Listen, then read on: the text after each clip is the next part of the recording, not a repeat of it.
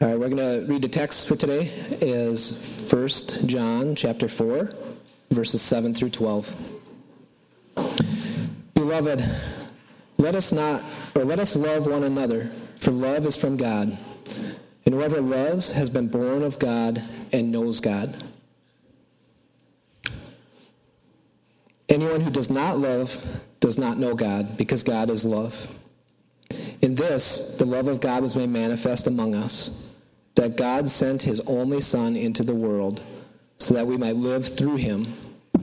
In this is love, not that we have loved God, but that he loved us and sent his Son to be the propitiation for our sins.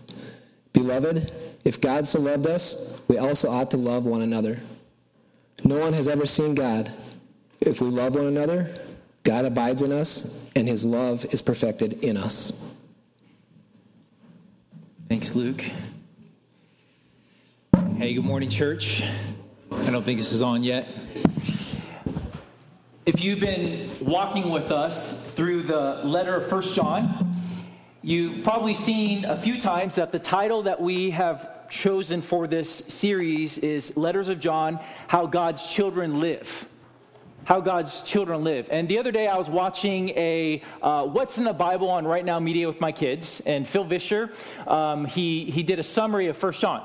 He said 1 John is about who is a Christian, and true Christians, you'll see it on the screen, are those who have true teaching, true living, and true loving. True teaching, true living, true loving. I wish I saw that earlier, because that would have been good to say over and over again. But that's what we've been covering over and over again in 1 John. True Christians have a true kind of teaching, true living, and a true loving. And today, we are revisiting this theme of love. And John likes to teach in circles.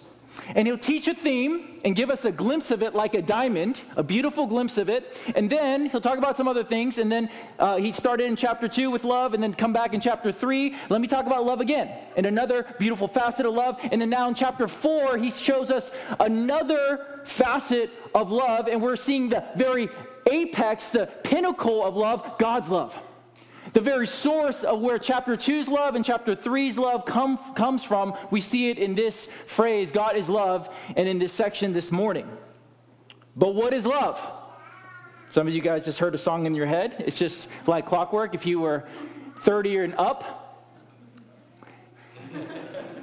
Because love is bombarded, that term is bombarded at us every day from every kind of angle, and we use it for very big things like a love for a spouse or a love for a parent, and also a love for a taco, or a love for a new gizmo in our kitchen that is so great. I just love this thing. It works so well, right? I mean, love is just used for everything.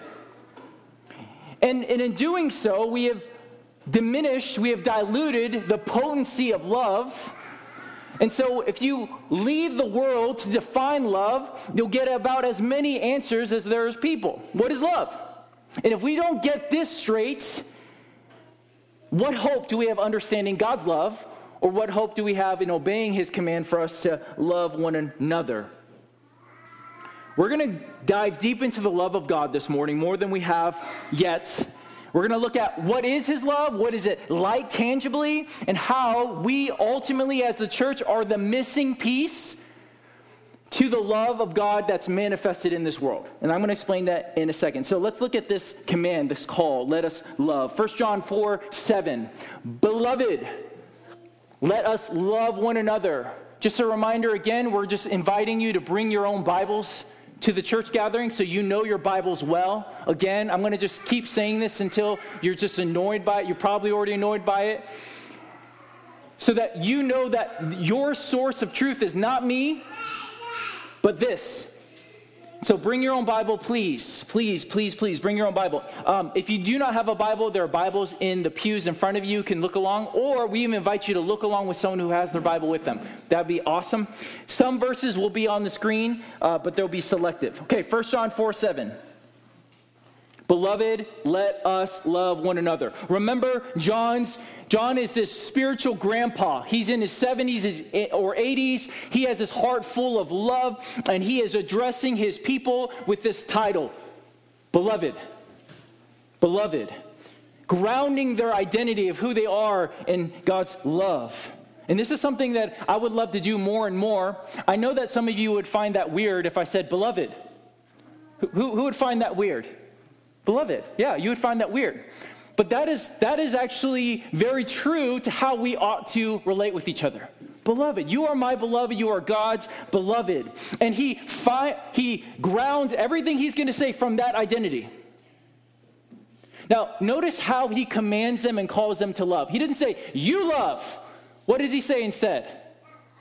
Let us love. He's not coming from a place of arrival, coming from a place of I've arrived, you do it now.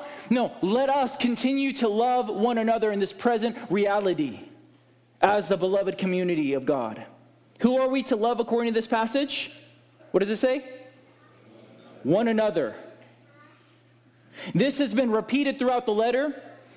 And make no mistake, this is not an exclusive love, but a special love for the family of God. John will give further reasons why this is so essential later on. We'll cover that. But let me show you a quick reference from the Apostle Paul in Galatians chapter 6, verse 10. It's on the screen here. So then, as we have opportunity, let us do good to everyone, so everybody, and especially to those who are in the household of faith. So there's a repeated theme throughout the whole Bible that all of us are called to love and do good to every single person without exception. And yet, we especially love those who are in the household of faith. This does not mean we don't radically and deeply love unbelievers or skeptics. So often, the church has not been characterized in the West as loving. And I know as you hear this, you may think like, what does it mean? Do you mean that we just focus on each other and forget them? Listen, I know most of you here. And those here who love the believers in this body well, also love unbelievers well. You can't have one without the other. If you radically love people the way this passage is calling, we're going to talk more about what that love looks like. You cannot help but then overflow with love for unbelievers. So it's not an exclusive love like we're just holy club, us and no one else. No. It's a love that overflows. And we're going to see that over and again. We're going to see this idea of this fountain that gets filled with love and then eventually overflows. And then it overflows and overflows. We're going to get that there in a second. But let's look at what this love looks like. And where do we get this kind of love? Look at verse 7 again. Beloved, let us love one another, for love is from God. What we see here is that love is from God. It doesn't say God loves, though he does, but love finds its source from God. So now we're going to go into 4 reasons to love like God. And while we do that, we're going to take a quick pit stop of what that love looks like, okay? It's a little confusing because John is not so perfectly linear, so you got to follow me. He's going to give 4 reasons why we love, and in the middle of that, he's going to stop and give you all these pictures of what that love actually is like. So number 1, reasons for love. You're born of God. 1 John 4:7, let us love one another, for love is from God, and whoever loves has been born of God and knows God. This has been repeated throughout this whole letter, this idea of that those who are born of God. It means that you've been born again, not physically, but spiritually. You have been given a new nature, just like my children tend to be like me and my wife in the good and the bad and the ugly. They imitate us because they're from us. They have our DNA. Similarly, those who have been born of God have God's nature. And we'll be like God, we'll act like God, love like God.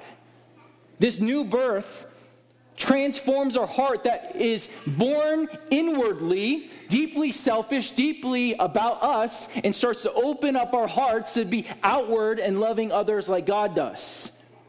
This new birth by the Spirit does so much more than this, but it doesn't do less than this. If you are born of God, you become like your heavenly Father. And true children of God increasingly become like their Father. Number 2, another reason for loving is those who know God. 1 John 4:8, anyone who does not love does not know God, because God is love. We're going to talk about that second half, because God is love, in a minute. But true children of God know their Father intimately. Not perfectly or exhaustively, because God is infinite, but truly and increasingly. And the more you get to know God, you cannot help but let that knowledge and that intimacy, that relationship transform you. Just like my wife and I have transformed each other drastically over the last 12 years of our marriage. I am a different person because of her. She is different because of me. And even more so, as you get to know your Heavenly Father, it radically transforms you, because God is love. And if you say you love, if you do not love, and you say you know God, that doesn't make sense. It's impossible. You cannot know this God, you cannot have this God as your Father and not love like this. John has been making stark comments all throughout this letter, very black and white. And yes, there are gray things in the world. There are complexities in the world. There are nuances that we want to be careful about. But this is not one of them. You cannot know God and not love people, period, because God is love. So this is a great opportunity for me to say that many churches, as I mentioned early, have failed to love like this. Many of us here have been wounded by people who are so-called Christians who did not love like this. And you carry those wounds, and they hurt deeply, and I know that. And I've contributed to that hurt at times in my life. But what we see here is that God's true children, not those who just confess they're children, but those who are truly his children, know him and love like him. And you cannot separate those. Increasingly and progressively over time, they love like that. And so, again, I am so sorry if you've been hurt and wounded by the church for not loving you as you ought to be loved. And I would just say that that is an absolute contradiction to the very heart of Scripture and the heart of God. What does this statement mean, that God is love? We've all heard this before, God is love. And sadly, it's often divorced from the context. It's just cut off, God is love. But what does that mean? Well, let me help explain this by pointing out what kind of specific love is used here in the Greek. 1 John 4:8. You're going to see it on the screen. I don't usually use Greek because I don't want you to feel like you can't know your Bibles without Greek, but sometimes it is really helpful. So I'm going to use it this time. Because God, agape, is. That's the literal translation there, agape. And some of you guys have heard this from different teachers over the years, that there's multiple Greek words to describe God's love, or just love in general. And sometimes the challenge in our English translations is we just kind of mix it all together. Love is just love.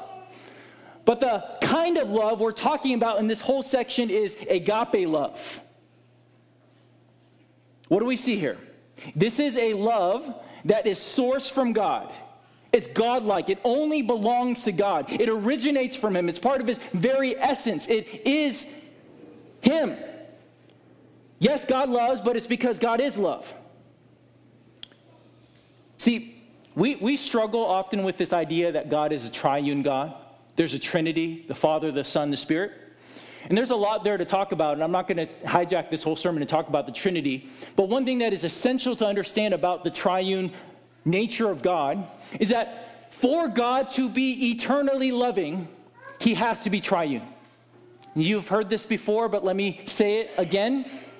If God did not have this love relationship between the Father, the Son, the Spirit that overflowed into creation, then God, if he was just only one, would be lonely and at a deficit, because you can't love when there's no one there.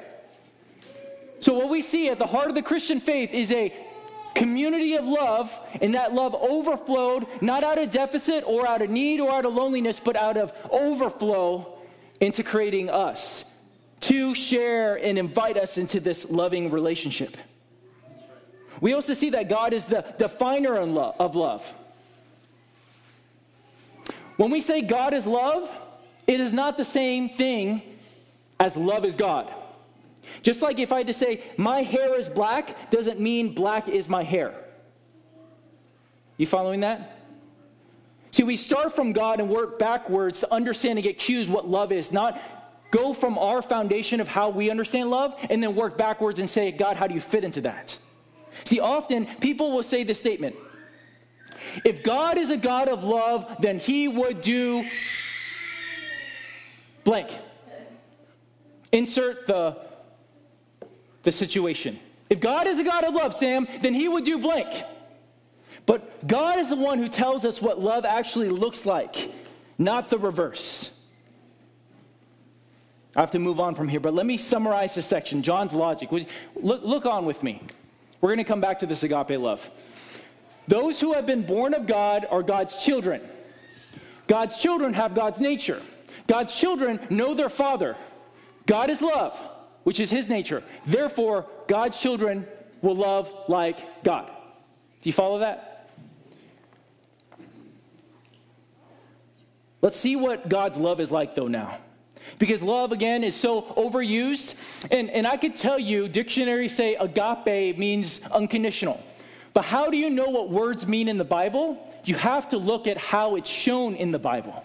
And you piece those together, and there you get a definition of what God means by those words. So what does it mean that God is love? What is this word love? Well, let's look at verse 9. What is God's love like? And this is the love of God was made manifest among us, that God sent his only Son into the world so that we might live through him. There's so much here, and I'm going to sadly have to skimp on some of these sections.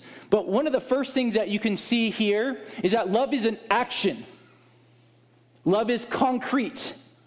This is a love that is not a feeling or a concept, but manifests itself in real life as a person with real actions. Every single one of us here knows the severe letdown of someone declaring their undying love, or just declaring just that they love you, not even undying romantically.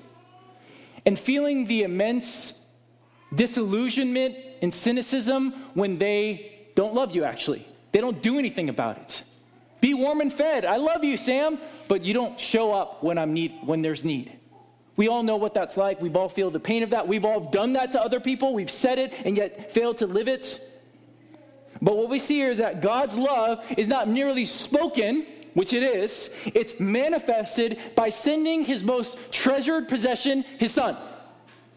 The most valuable possession God has is his Son. There's nothing more loving, more valuable that he can give than his Son. Any parents in here would rather die a million deaths before they would send their kid to die a death. You know what I'm saying? There's no way. The most loving, treasured possession of God is his Son, and he sends his Son. That's insane. So Jesus' love, God's love, is defined by concrete action of laying down, giving up of what is prized, what's valuable.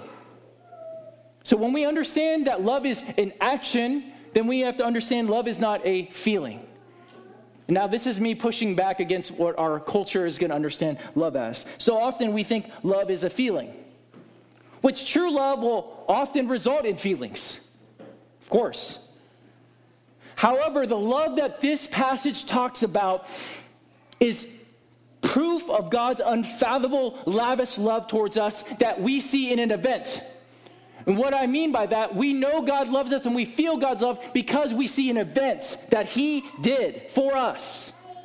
So if you don't feel God's love, look at this event. Let me explain this another way, because I know I just lost some of you in that.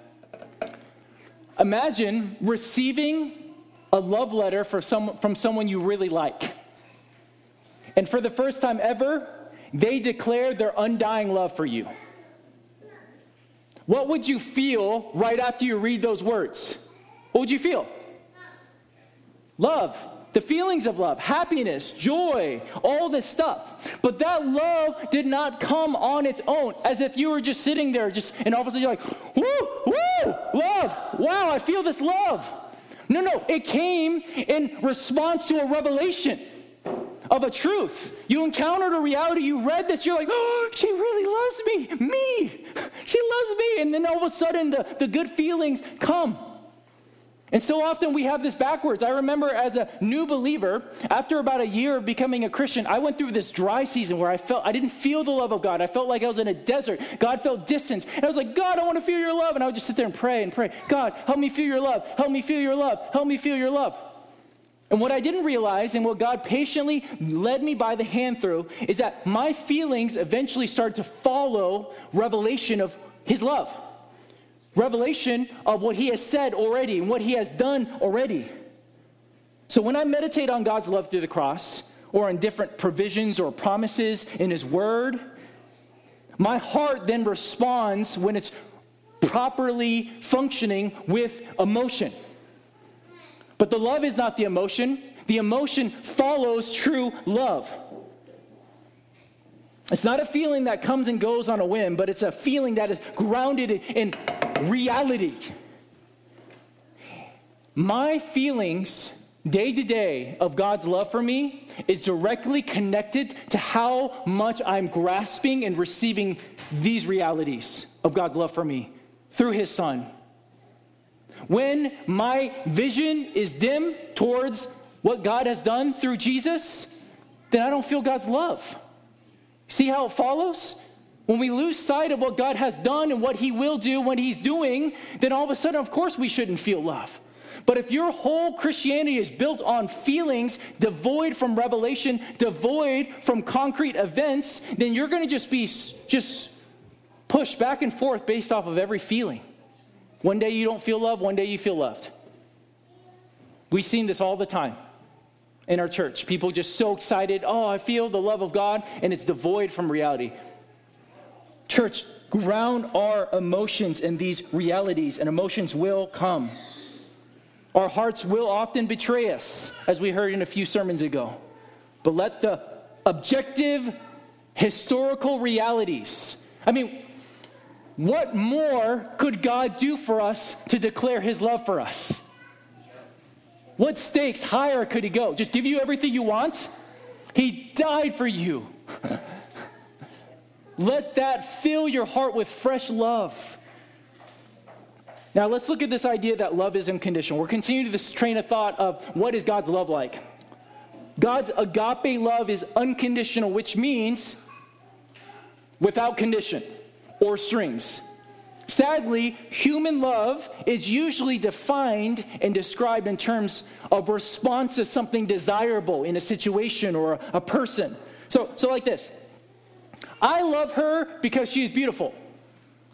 I love him because he's funny or he values me. I love that thing because it's so helpful. Human love is usually response love. Let me share a quote from David Allen. He was really helpful in this. Agape love comes first. It creates value in its object, whether there is any intrinsic value there or not. The sun shines on the earth, not because the earth is the earth, but because the sun is the sun. God loves me because he is, not because I am. Isn't that good? Oh, that's so good. That is so helpful. According to the Bible, there's nothing in us that would make God love us. And that is both. Listen, this truth is absolutely devastating to our egos and simultaneously absolutely liberating for our hearts. We struggle to fathom a love like this because a love that is not tied to because is infuriating. It's vulnerable, it's stripping. Everything in our culture and oftentimes our families prime us to connect love and because. They have to come together. We used to play this stupid game in this discipleship school I was part of, where on someone's birthday, they would sit in a circle and we would all go around and say, I love you, James, because this. I love you because of this. And that probably made James feel really good. But you know what else he could think? But what if I'm not that anymore? Will you still love me? What if you don't know the full depths of my heart and that's just a show? Will you still love me? See, the love of God has been so deeply, and oftentimes because of our families, either explicitly or on accident, they reinforced through a million different ways, our parents, this idea that love is directly connected to performance. What you did, what you've done, who you are, what you have, what job you have, what grades you get, who you know, how you look like. And because our whole culture and everything is pushing towards identity of our loveliness connected to activity and performance, it is so hard to receive that God would just love us because he decides to love us. It is so humbling and stripping. Because then it just strips us of all boasting. God, you love me because I'm so faithful in the Bible. Or you love me because I'm such a servant. But what if God just loves you because he decided to love you because God is love? Then you just come like this. Not come like, hey, here's this. You just come empty-handed. And yet God's love, if you receive that, is absolutely liberating, because that kind of performance, love, is exhausting. Isn't it? Isn't it exhausting to try to earn God's love, to be good enough and worthy for God's love, or to have that kind of that attitude in relationships? It is exhausting. And so receive this love, church. There is nothing you can do to make God love you more, and there's nothing you can do to make God love you less. That is liberating and yet humbling at the same time. What would it look like if we truly received this kind of love, church? Now let's look at another way what love looks like. Love is proactive. 1 John 4:10. Look in your Bible with me, please. And this is love, not that we have loved God, but that he loved us and sent his son to be the propitiation for our sins. This is not a reactive love. Notice, not that we have loved God, but he loved us. Right? This reminds you probably of Romans 5:8. While we were what? Still sinners, Christ died for us. It's a proactive love. If there's going to be any reconciliation between God and man, you would think the offender should be the one to initiate it, right? After all, we're the one who caused the problem in the first place. But God did not wait for rebellious humanity to get their act together, climb up this mountain of God, and try to initiate reconciliation. No, God came down and came to us in our mess, proactively meeting us where we're at. This is the love of God. This is a proactive love of enemies. Loving people who regularly wrong you. God loves us when we regularly are ungrateful and grumble and question him and ignore him. This is the kind of love of God we're talking, this unfathomable, steadfast, proactive kind of love. A kind of love that can only exist from someone who is love. And what did he send his son to do? It says this, to be the propitiation. Propitiation for our sins. Now, this is a really important word, and if you have not been with us in this series, you may be like, what is that word? I preached a whole sermon on this a few months ago under the title, We Have an Advocate. We have an advocate. If you miss that, you don't understand this word propitiation, please look at that. It is so essential to your understanding of God and the gospel. But in short, propitiation means that Jesus, the innocent one, lovingly volunteered and was sent to absorb the punishment you and I deserve, absorb the wrath, propitiate God's wrath, and so now God can be absorb the God's wrath, so now God can be, the term is propitious towards us, favorable towards you. So now instead of a frown, there's a smile towards you because Jesus absorbed all that you and I deserved. And so what's left is favor and peace with God. That's a very, very bad summary of propitiation. So listen to that sermon. But let me just say this. We have a number of visitors here. I don't recognize maybe 10 of you or so. If you don't know this love, if you're not confident you have peace, that Jesus is your sacrifice, Jesus is your peace with God, would you come talk with me? I'd love to pray with you. I don't want you to leave without having that confidence and peace that you are his. So please come. Now, John is going to now call us back into what he started this passage with. Let's look at the overflowing agape love of God. Verse 11. Beloved, it's going to be on the screen. Beloved, if God so loved us, we also ought to love one another. Whenever you see this word so in English, it's often not meaning intensity, but like this. How did God love us? He loved us by sending his most valuable possession as propitiation for our sins. So, beloved, God loved us in this way. We also ought to love one another. Now, what's this word love in Greek? What is it called? Agape. God, agape loved us. Now, let's look at this passage and we translate it. Beloved, if in this way God agape send us, and we ought to one another agapeon. So those are different versions of the same word. So what are we seeing here? God is saying that he is agape loved us, and now we agape love others. This changes everything. It changes all the stakes here.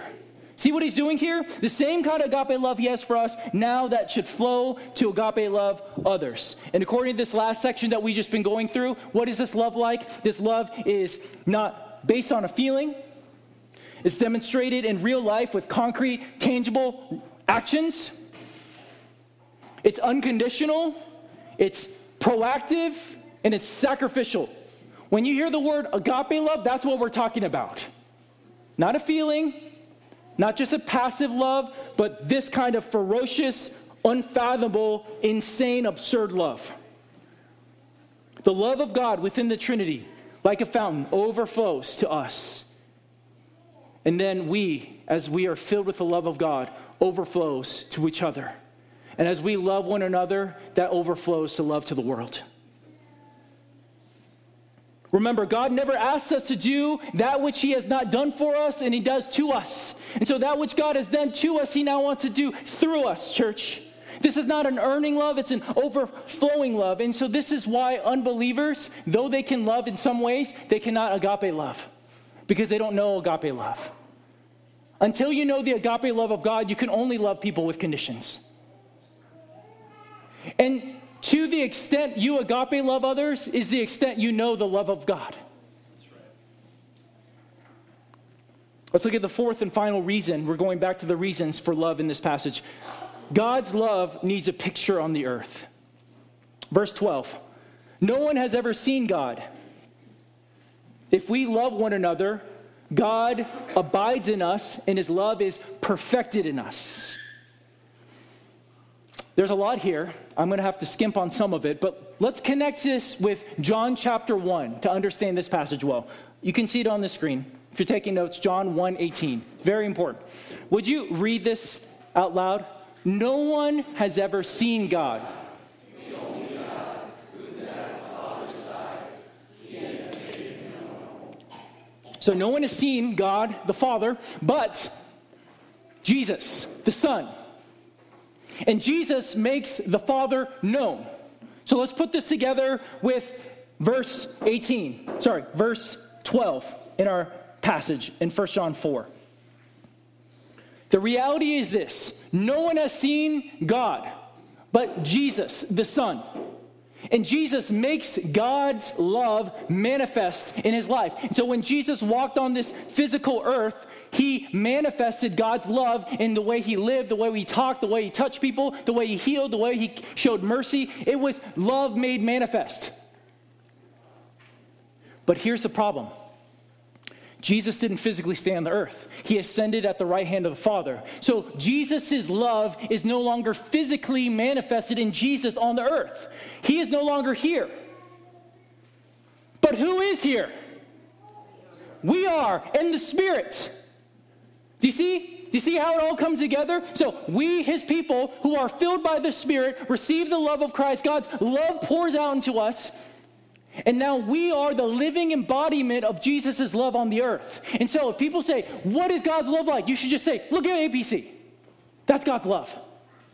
We are his walking embodiment. And when we see this word perfected or fulfilled, we are letting love go to its full extent. Because love, when it traces the natural progression, is that it's received and then it overflows. So when we love one another, we are perfecting love on this earth, this love that is invisible to the world. So how can people see and know and experience the agape love of God? Not you just sitting there, God, may they feel the love of God. Experience the love of God right now. That's what I grew up in. No, God, help me show the love of God by the way I love my brother and sister, and let that overflow in love for them. Please pray. Because we need the Holy Spirit to move. But don't let love be primarily shackled to just feeling, but manifestation in our true love for one another. Just like the community within Trinity demonstrates love, so do we.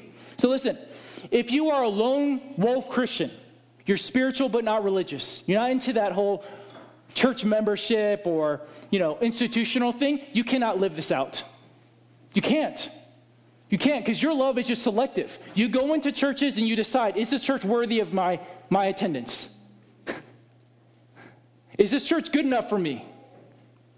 That kind of thinking will never manifest the agape love of God to the world. For MCs you're a part of, or DNAs you're part of. What if we flip the script, and instead of walking into an MC or a DNA and say, who can love me? You can say, who can I love? What if you walked into this room, and instead of looking, am I loved here? Am I accepted here? Do people like me? No, who can I love? Who can I manifest and overflow the agape love of God to other people? This is also, how earlier I talked about how I can feel the love of God when I think about what God has done through Jesus. I can also feel the love of God through you guys, and hopefully through me. That many of you have loved and served me and my family sacrificially over these 5 years in such radical ways. And you know what? I experience and feel the love of God through you. And hopefully you experience it through me. That's how we feel the love of God, is through each other. Don't say I know all these people love me, but I really want to just feel the love of God. No, that is the love of God being channeled through people. God does love you. See this, see that time last week, and see that? That's God's love shown through flesh, through people. And when our hearts rightly calibrate and feel rightly, then the feelings of love accompany that. So, church, who is the Lord calling you to agape love this week? Remember the word agape: unconditional, proactive, sacrificial, steadfast, covenantal too. Imagine if every single one of us here agape loved someone this week that you weren't going to love. Someone who doesn't like you, someone you don't like, someone who has not loved you well. What if every single one of us did that this week? What would this church be like a week from today? Now multiply that by 4. What if we did that every week for the next month? And then just multiply it by 12. What if we did that for 12 months? Every week we took a step of faith by God's grace to love someone in an agape love way that you wouldn't normally want to love in your natural flesh. What would our community look like a year from now, church? Don't you want to be part of a community like that? I do. And I know I am part of that community because I'm seeing you love one another like this more and more. And church, I'm going to say, yes, you are doing great. Let's keep doing this. But we're not doing this from a place of deficit or earning, but a place of overflowing. And so to have this kind of love, you have to steep in the love of God every day. You have to sit and remember these truths. That's why, church, Sundays can feel repetitious. We need to be reminded of the great love of God through Jesus and his sacrifice for us. You need to remember the gospel daily and let that love catapult your sinful, selfish, inward-looking heart to be outward and love others. I need it every day. I don't wake up just saying, I want to love everyone. I wake up and I say, I want to love me. And who can love me? And I just long for the day, church, that our primary question, we would be more fixated on who we can love, not who can love us. We're more focused on, are we loving like God has loved me, instead of, man, these people have not loved me. How many million church issues would be solved if every single one of us had that mindset? Less fixated on how people have wronged you, let you down, not loved you, not greeted you, not reached out to you, not followed up in your text in the right time, but loved you. You just focus on loving them and let all those things work out. Wouldn't that be amazing? Don't you want to be part of that community? I want to be part of that community. Amen? And imagine as we do that over time, what would happen in these cities. The world could not ignore the love of God, the agape love of God manifest in for one another. So people are always asking this question: where is God? If God is real, why doesn't he show himself? And then we can just say, he has. Look at our church. He shows himself every day in tons of different ways. The way we love each other. Look here, love manifested in person. Christians, we chiefly find the agape love through Christ on the cross, but the world chiefly finds the agape love through us. And then we bring them, we are the mediator to Christ through Jesus. So church, let us make God's love visible by the way we love each other. Let APC marked by this agape love of God. And so I want to invite the band up, and we're going to continue what we've been doing for the last few weeks. I'm going to have Ephesians chapter 3, verse 16 through 18, or 14 through 18, up on the screen, 16. And I want to ask you, if you're willing, to close your eyes. And I'm going to read this passage slowly, and I just want to pray it over you, and I want to ask that God would help you receive these truths afresh. And I'm asking you to ask God to help you believe and receive these words. Okay, we're going to be scripture-fed, these prayers, and spirit-led. So just take a moment to quiet as I've been so loud and just yelling at you for a while.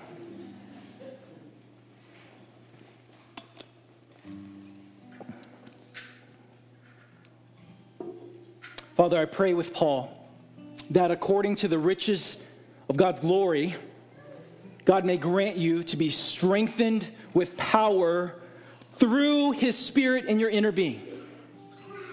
So, Father, I ask right now that you'd strengthen our hearts through power in our inner being by the Spirit. Strengthen our hearts by your Spirit, Lord, in our inner being. Why, Lord? So that Christ may dwell in our hearts through faith. God, give us strength by the Spirit so that Christ may dwell in our hearts, live and abide in our hearts through faith. Father, give us strength by the Spirit so that we would be rooted and grounded in the love of God. Rooted and grounded in the agape love of God. Every single one here, Lord, help us right now uproot all the roots that are grounded in performance love, grounded in the cultural love, in self-love. Uproot those lies, the lies that our parents maybe perpetuate in our hearts, that it's all about us being good enough or smart enough or successful enough. Uproot those roots, Lord, and replace them with roots deep in the love of God right now, I ask.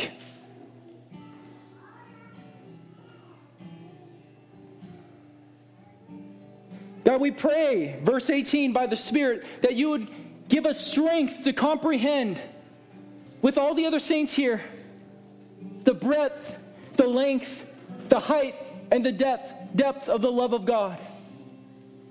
Oh God, this love is unfathomable. It's supernatural for us to grasp, but we can't just do it by thinking hard enough. We need your Spirit to reveal this kind of love. Would you reveal this love, God, right now? Help our hearts grasp just even one more degree of this love.